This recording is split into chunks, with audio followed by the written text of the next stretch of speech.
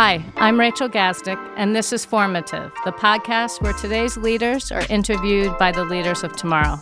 This is the very first episode of our show, and I'm so glad that you could join us. I'm the CEO of New York Edge, a not-for-profit organization whose after-school programs foster innovation and creativity in young people at schools across New York City. In this series, we're going to hear some exceptional middle schoolers in conversation with successful adults from a wide variety of fields: business, science, sports, the arts, and more. My co-hosts, who are all between the ages of 11 and 14, will ask our guests about all kinds of things: their childhoods, their inspirations, their regrets, and what they've learned along the way. Our guest today is Kaitlin McGaw, a multi-Grammy nominated musical artist based in Oakland, California. Kaitlin is co-founder of Alphabet Rockers, a group that combines performance by professional musicians and exceptional young people to make music that makes change. They've performed at venues including the Kennedy Center, the Smithsonian Museum of African American History and Culture, South by Southwest, and Lollapalooza, in addition to appearances at more than 50 schools every year. There is something that I might need you to do. Just because you say we need equality too. Will you speak out, step up, and defend my truth? If you do, I'll go. She is also the co-author of Alphabet Rockers' first picture book, You Are Not Alone, which celebrates inclusivity, community, and standing up against hate. I'm delighted to have her join us for the inaugural episode of Formative. And now I'd like to introduce you to my co-host, Kevin, a 7th grader and passionate Cleveland Browns fan from MS 127X in the Bronx. Thank you for inviting me. So, Kevin, can you tell me a little bit about yourself? Can you tell me where you live and where you go to school? I live in Petrester, the Bronx, and my school is MS 127, Castle Hill Middle School. My favorite subject is social studies, and I like to play football, and I usually love spending time with family. It's something I really like to do. So tell us a little bit about why you like social studies. It tells me more about the world, stuff that I didn't know before I was even born. It just gives me knowledge about the environment I live in. Well, Kevin, we have somebody very exciting on the show today that I'm going to bring in, two-time Grammy nominee, Kaitlin McGaw, who co-leads a remarkable group called the Alphabet Rockers. So, Kevin, I'm going to turn it over to you to take away the show. All right, thank you very much. Good afternoon, Kate McGraw. How's it going so far? It's good. I'm so excited to meet you and just learn about how you see the world. So, when you were going through about high school, middle school, growing up, did you want to pursue music? Yeah, I did, but I loved sports too. I played ice hockey. I played field hockey, but only because I really wanted to play ice hockey. And I loved those experiences. And lucky for me, in my high school, they actually had theater and music in the school. Do you have that in your school? I'm not too sure now because COVID came. So right. When I came to middle school, that's when COVID started, right. Well, if you get the opportunity, just try out for a play or see what it's like, because you never know. I was actually really shy when I was in elementary school. I didn't feel comfortable standing in front of people, and it helped me be confident to speak in front of people. And now when I was this age as well, I sometimes got teased for my body. Kids were growing up, people say mean things to you no matter who you are. But when you're on stage, you get seen a lot. And so I had to kind of shed that and just be it's okay. And it's not like it was everyday bullying or anything, but I had to really believe in myself and say, no, you can be on stage in the body you are. I was just bigger. That's all. And you can sing your song. And even if you're in the choir, sing it. You don't have to be a star, just take part. And so I always knew there was something there with music. Actually, to be really honest, once you get the lights on your face and you're on stage, it's a whole nother game because you feel like you're in the arena. Yeah. It's so fun. And, we haven't been able to perform as much during COVID, but you never forget that feeling. So, yeah. All right. You kind of answered my other question right there about have you ever had a feeling where you felt down? Like when nobody was like, oh, you can't do this, you can't do that.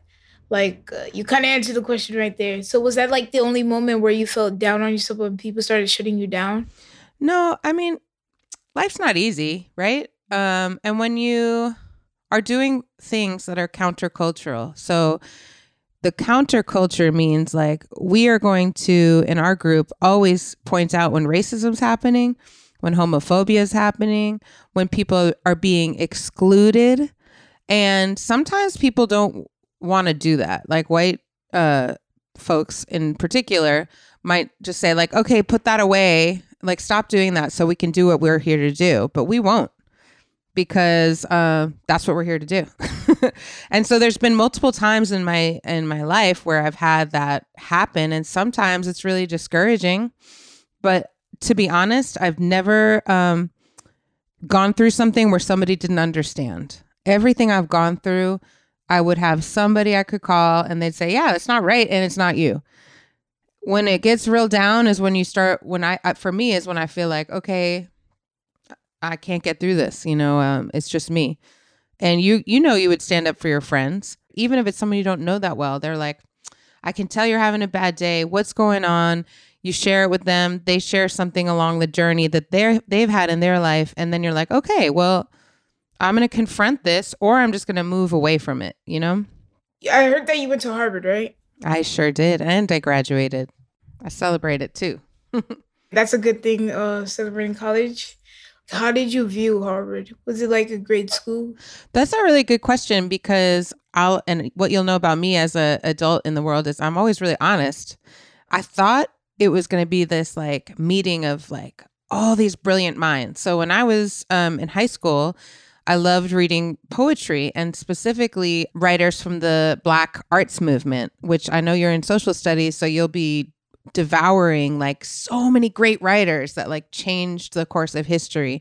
And I figured when I got to Harvard and I did study African American studies, that everyone on campus would be just as lit up about like this amazing literature. And I found that some people were, and a lot of people were not. And so it became kind of a place that, still had a lot of white supremacy everywhere. It's like there were still all these gates up and you don't have the keys. And I'm a white woman too. I grew up like 3 miles away from Harvard. So I always thought like I'd been there and all these things, but there's all these other things about the school that didn't feel fair to me. But I wasn't alone. And so sometimes when you're in a new environment with stuff like that, it's just really helpful to talk about it. So you don't think like, oh, it's something with me. Like I don't, like that might happen in your school too, where it's like, oh, I think this teacher's actually not really listening to me. If I say it out loud to someone else and they say, hey, I went through that too, then okay, it's not really about me, it's about them. So I kind of did that to get through Harvard. It takes a lot of commitment to get yourself all the way through school, no matter what grade it is. So basically what I'm hearing is that there was some inequality in that school. Yes. So how was the teachers there? Because I really want to know about Harvard. How was the teachers? Some teachers were really engaging. Like, I don't know if you know Dr. Cornel West. He's a poet, writer. I mean, I just consider him a poet because whenever he speaks, people stop what they're doing and they're all, wait, what? And one thing that was really nice about him is when he saw you on campus, he would always say like, how are you, sister? How are you, brother? So you didn't feel like you were just, invisible, like you actually mattered. So that really felt good to me. And then there were some other teachers that when they read, you know how sometimes you have to write an essay for your class? Yeah. Okay. So you have to do that a lot in college. Sometimes you wonder like, did I make sense? Did this feel good to them? And I had one teacher who would read everyone's essays and then share back what he heard. And it was so nice because you'd think, oh, it's not about like just the professors are the smart ones with the answers. It's like the answers are in the room. Harvard is like a law school. Like people become politics, all these other things that involve justice. I haven't actually heard of anybody who went to Harvard and actually became a musician. So I was asking, how did that really come to your heart to like, I'm going to become a musician. I really want to become this. Thanks for asking that. Yeah, I did feel pretty lonely in the journey. I'll tell you that. Because sometimes like there's a comfort in like a team where we're all working on something together. But when you graduate from college or you want to do something that your friends are not doing, you have to basically create a new team. And so I haven't really worked within like the Harvard graduate network to become who I am. You know what I mean? Whereas people who are working in politics or law, as you mentioned, or business who went to Harvard, they use that network of people to actually make themselves get to the next level or give them recommendations or all these things. That is part of the reason why it's a school of inequality, is because if it's only white men who have these jobs and this influence, then you have to kind of prove yourselves to that to order to get understood and vouched for, you know? So becoming a musician, to me, I always was a musician. Like you were always a football player, an inquiry, curious mind. Like these are parts of us. You're invested in your family. That doesn't go away. It becomes a bigger part of how you move through the world. So for me, I was always writing poems. And even when Harvard told me they weren't good enough, I wrote them. And I started writing music to them. And when I moved to San Francisco, I had an opportunity to be a nobody, right? To be like literally nobody. Same way a lot of people feel who are artists that move to New York. Like I have to prove myself. I've got to show them who I am. But for me, one of the most beautiful experiences was finding a musician who was a singer, and he was actually in a play with me. And he said, "You want to learn how to write songs?" And so I sat with him, and his name's Dwayne Caliso, and he would just play this guitar over and over again. He played one chord, and he would just say, "Sing, Kaitlin, sing." And it said to me, like, even nobody might believe in you, but if you believe in yourself, truly, and you might find the words, and you might find the song. And it actually doesn't matter whether you're successful, but that process alone gives you a feeling of life. And it feels like, okay, I'm here now. Like I did something.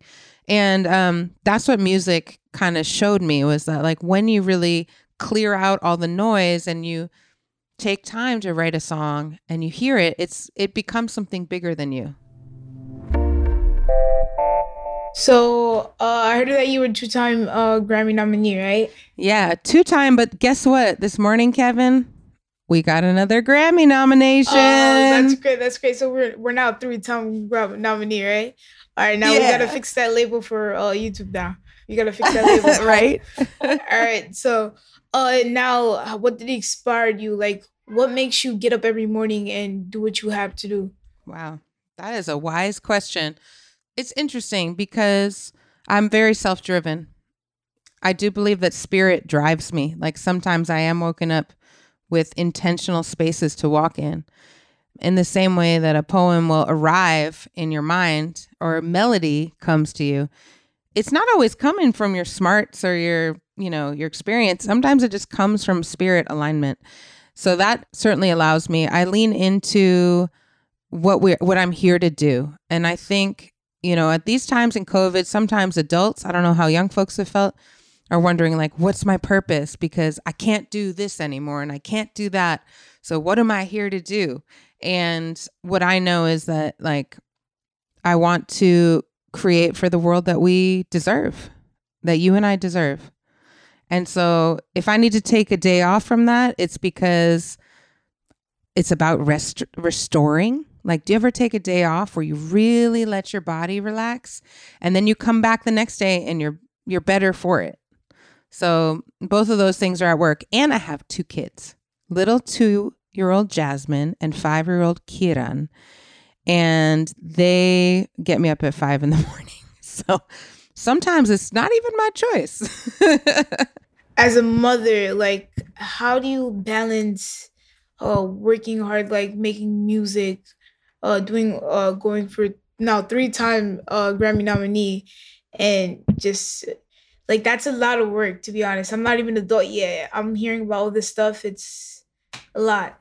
Well, it's true. I think that children come first. So there's been some times where one of my kids has a runny nose or something. Well, we are all home that day. Nobody's going to go out and get anyone sick. So it's really about flexibility. The drive to create, I also think simple things like making a commitment, like setting a deadline, being committed to the deadline, and then feeling the deadline's important. So then we work backwards from that. Like that's how we write songs sometimes. Oh, we need to get this song done. Let's try to get it done by December 1st. Well, first we need to do this.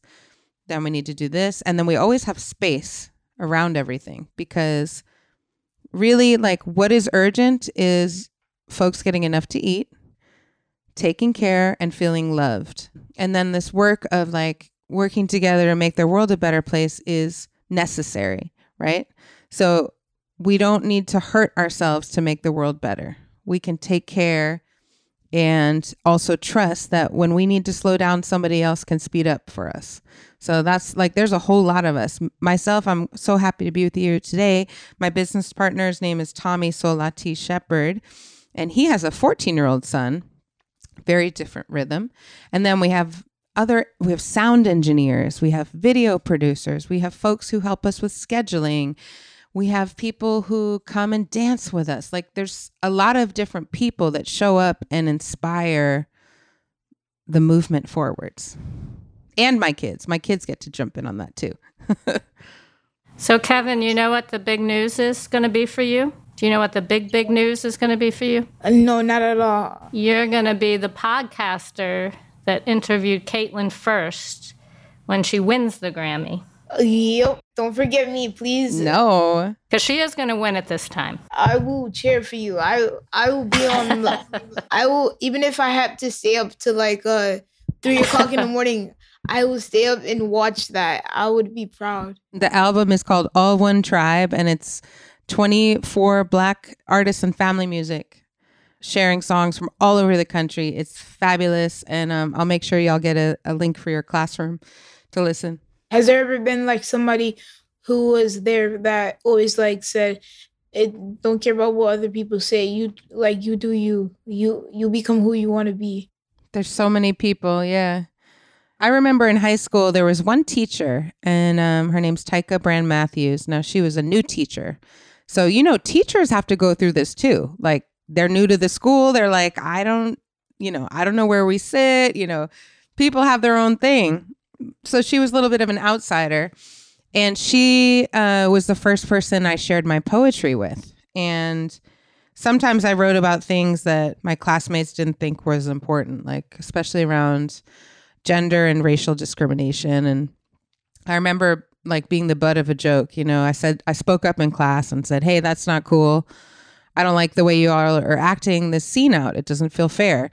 And, you know, everyone laughed at me, but I was like, I kind of didn't care, because I was like, I know that in the world, it's not right, but y'all have space to be right here. And after class, she pulled me aside and she kind of like let me know that it was worth speaking up, and I should put it on my pages too, you know? And that helped me, because I would have felt like a little bit confused. I don't want to use the word crazy, because I feel like that label's not fair, right? Because there are things that are maddening, but I felt like a real outsider with the way I was thinking about things. And so to have a teacher say, it's okay to be outside. You don't have to fit in. That allowed me to say, okay, then what else is a place that I need to lean into being an outsider? All right. So like today, like, how do you view society? Well, you know, I'm in the business of really investigating that every day. And so my business is to write music that reflects the world that you and I want to live in. I want to write songs where we hear them together or even individually, and we're like, I can do more to be in that world with you. So the way I see things right now, I feel a lot of people are jammed up inside. Folks are just trying to keep it together, and they're kind of having a hard time integrating all the lessons of this time. Like, we learned a lot about how things are. We learned a lot about the criminal punishment system. We learned and have seen that it is unjust every day. So we don't need to prove that anymore. We don't need to talk about it anymore. We need to make change.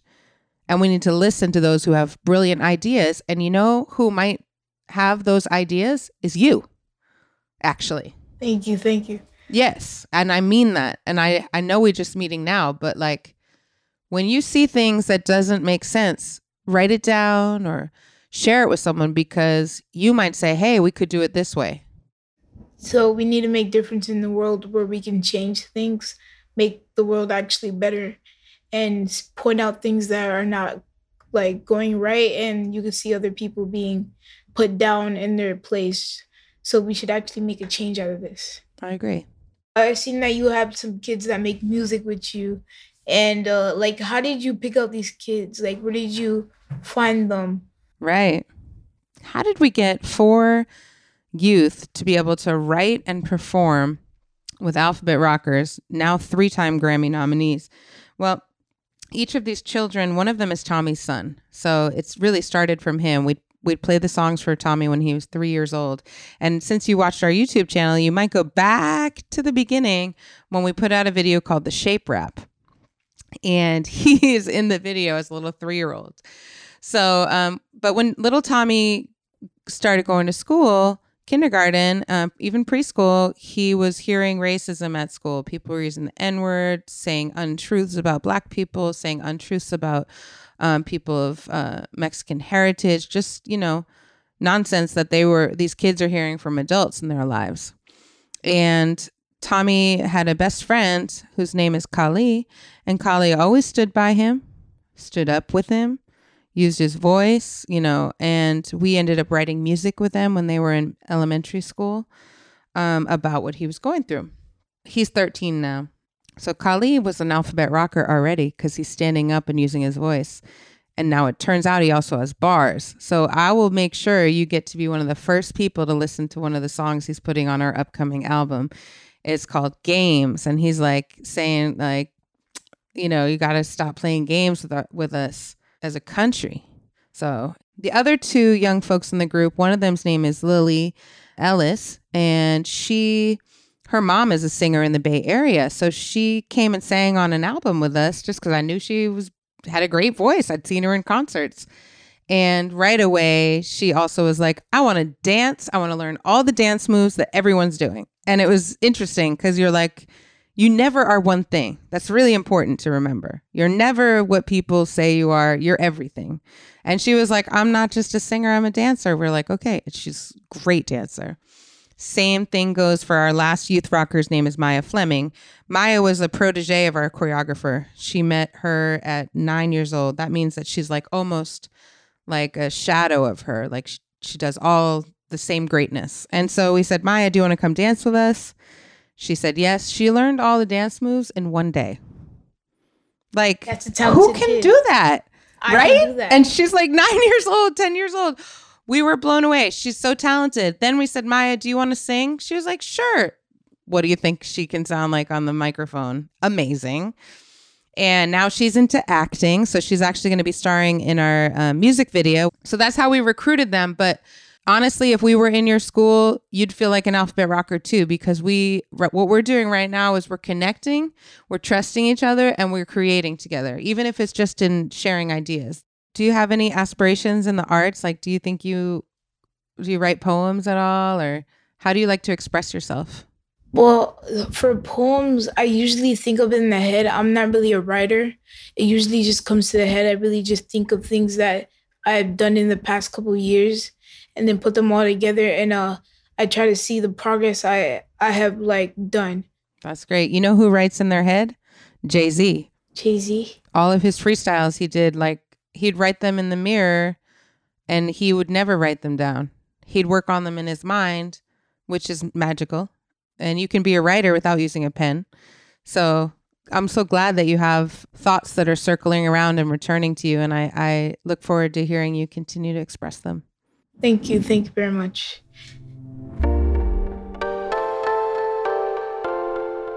What's been the best album that you ever made that you feel like this means something to me? This is going to, like, other people are going to feel like they're going to feel welcome on this song. Like, they're going to be like, this is a great song. The one that I come back to is Rise Shine, #woke.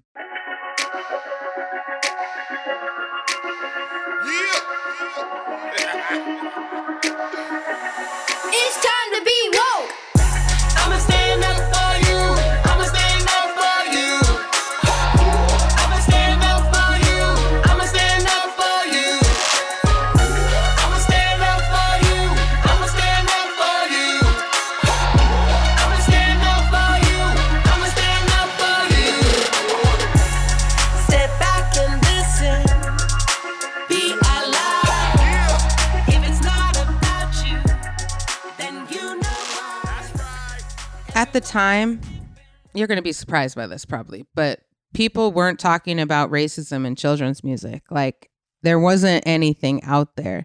And so we went around the country and talked to people and were like, we think that we should be talking about racism and not be afraid of it. And if you're afraid of talking about it, do the work on yourself. But we wrote a song called I Will Stand Up For You. And it was a little bit of my story. Like, it had questions in it, like, do you need help? Can I do more for you? Do I say your name right? Which you saw earlier behind the scenes of this call. Like, everyone wants to make sure that you are seen and loved and you're held up. And who do I stand up for, right?